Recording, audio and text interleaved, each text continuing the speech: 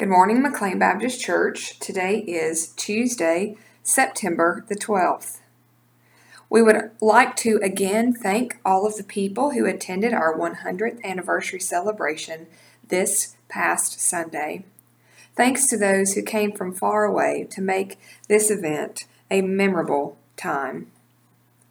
This upcoming Sunday, we will get back to our normal fall schedule, which includes 8:45 a.m. worship, 9:45 Sunday school, and 11 o'clock worship. This particular Sunday, we will have our quarterly business meeting following the 11 o'clock a.m. worship. And now, may we read from Exodus chapter 14. Israel saw the great work that the Lord did against the Egyptians. So the people feared the Lord and believed in the Lord and in his servant Moses. The people here, perhaps maybe they did not even worship or know God, but they feared God. They feared God because of the mighty works that God had done for the Israelites. I too sometimes fear God.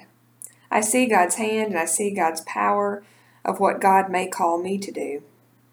But that fear is a holy awe for the power that God has. And the same power that can move mountains can also help us through any situation that we are facing.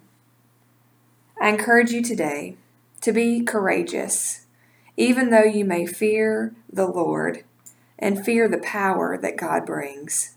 That same power can rescue you too.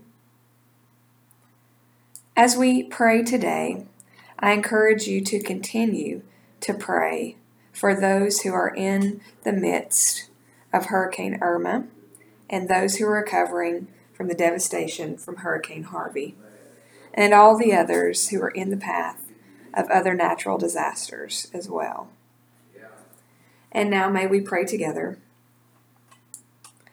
Holy God, we are thankful that you redeem us and sustain us, that you rescue us from our enemies. We pray, Lord, that you would allow us to see your power, even though we may fear it, God. Help us to remember that that same power can help us through everything that we are facing. We pray that you would allow those people who are in the middle of recovering from hurricanes, that they too could remember that your power is bigger and mightier than any of the winds that they have faced in the hurricanes. We thank you, God, for your love and the gift of your Son for each of us. It's in your name that we pray. Amen. May you have a blessed day.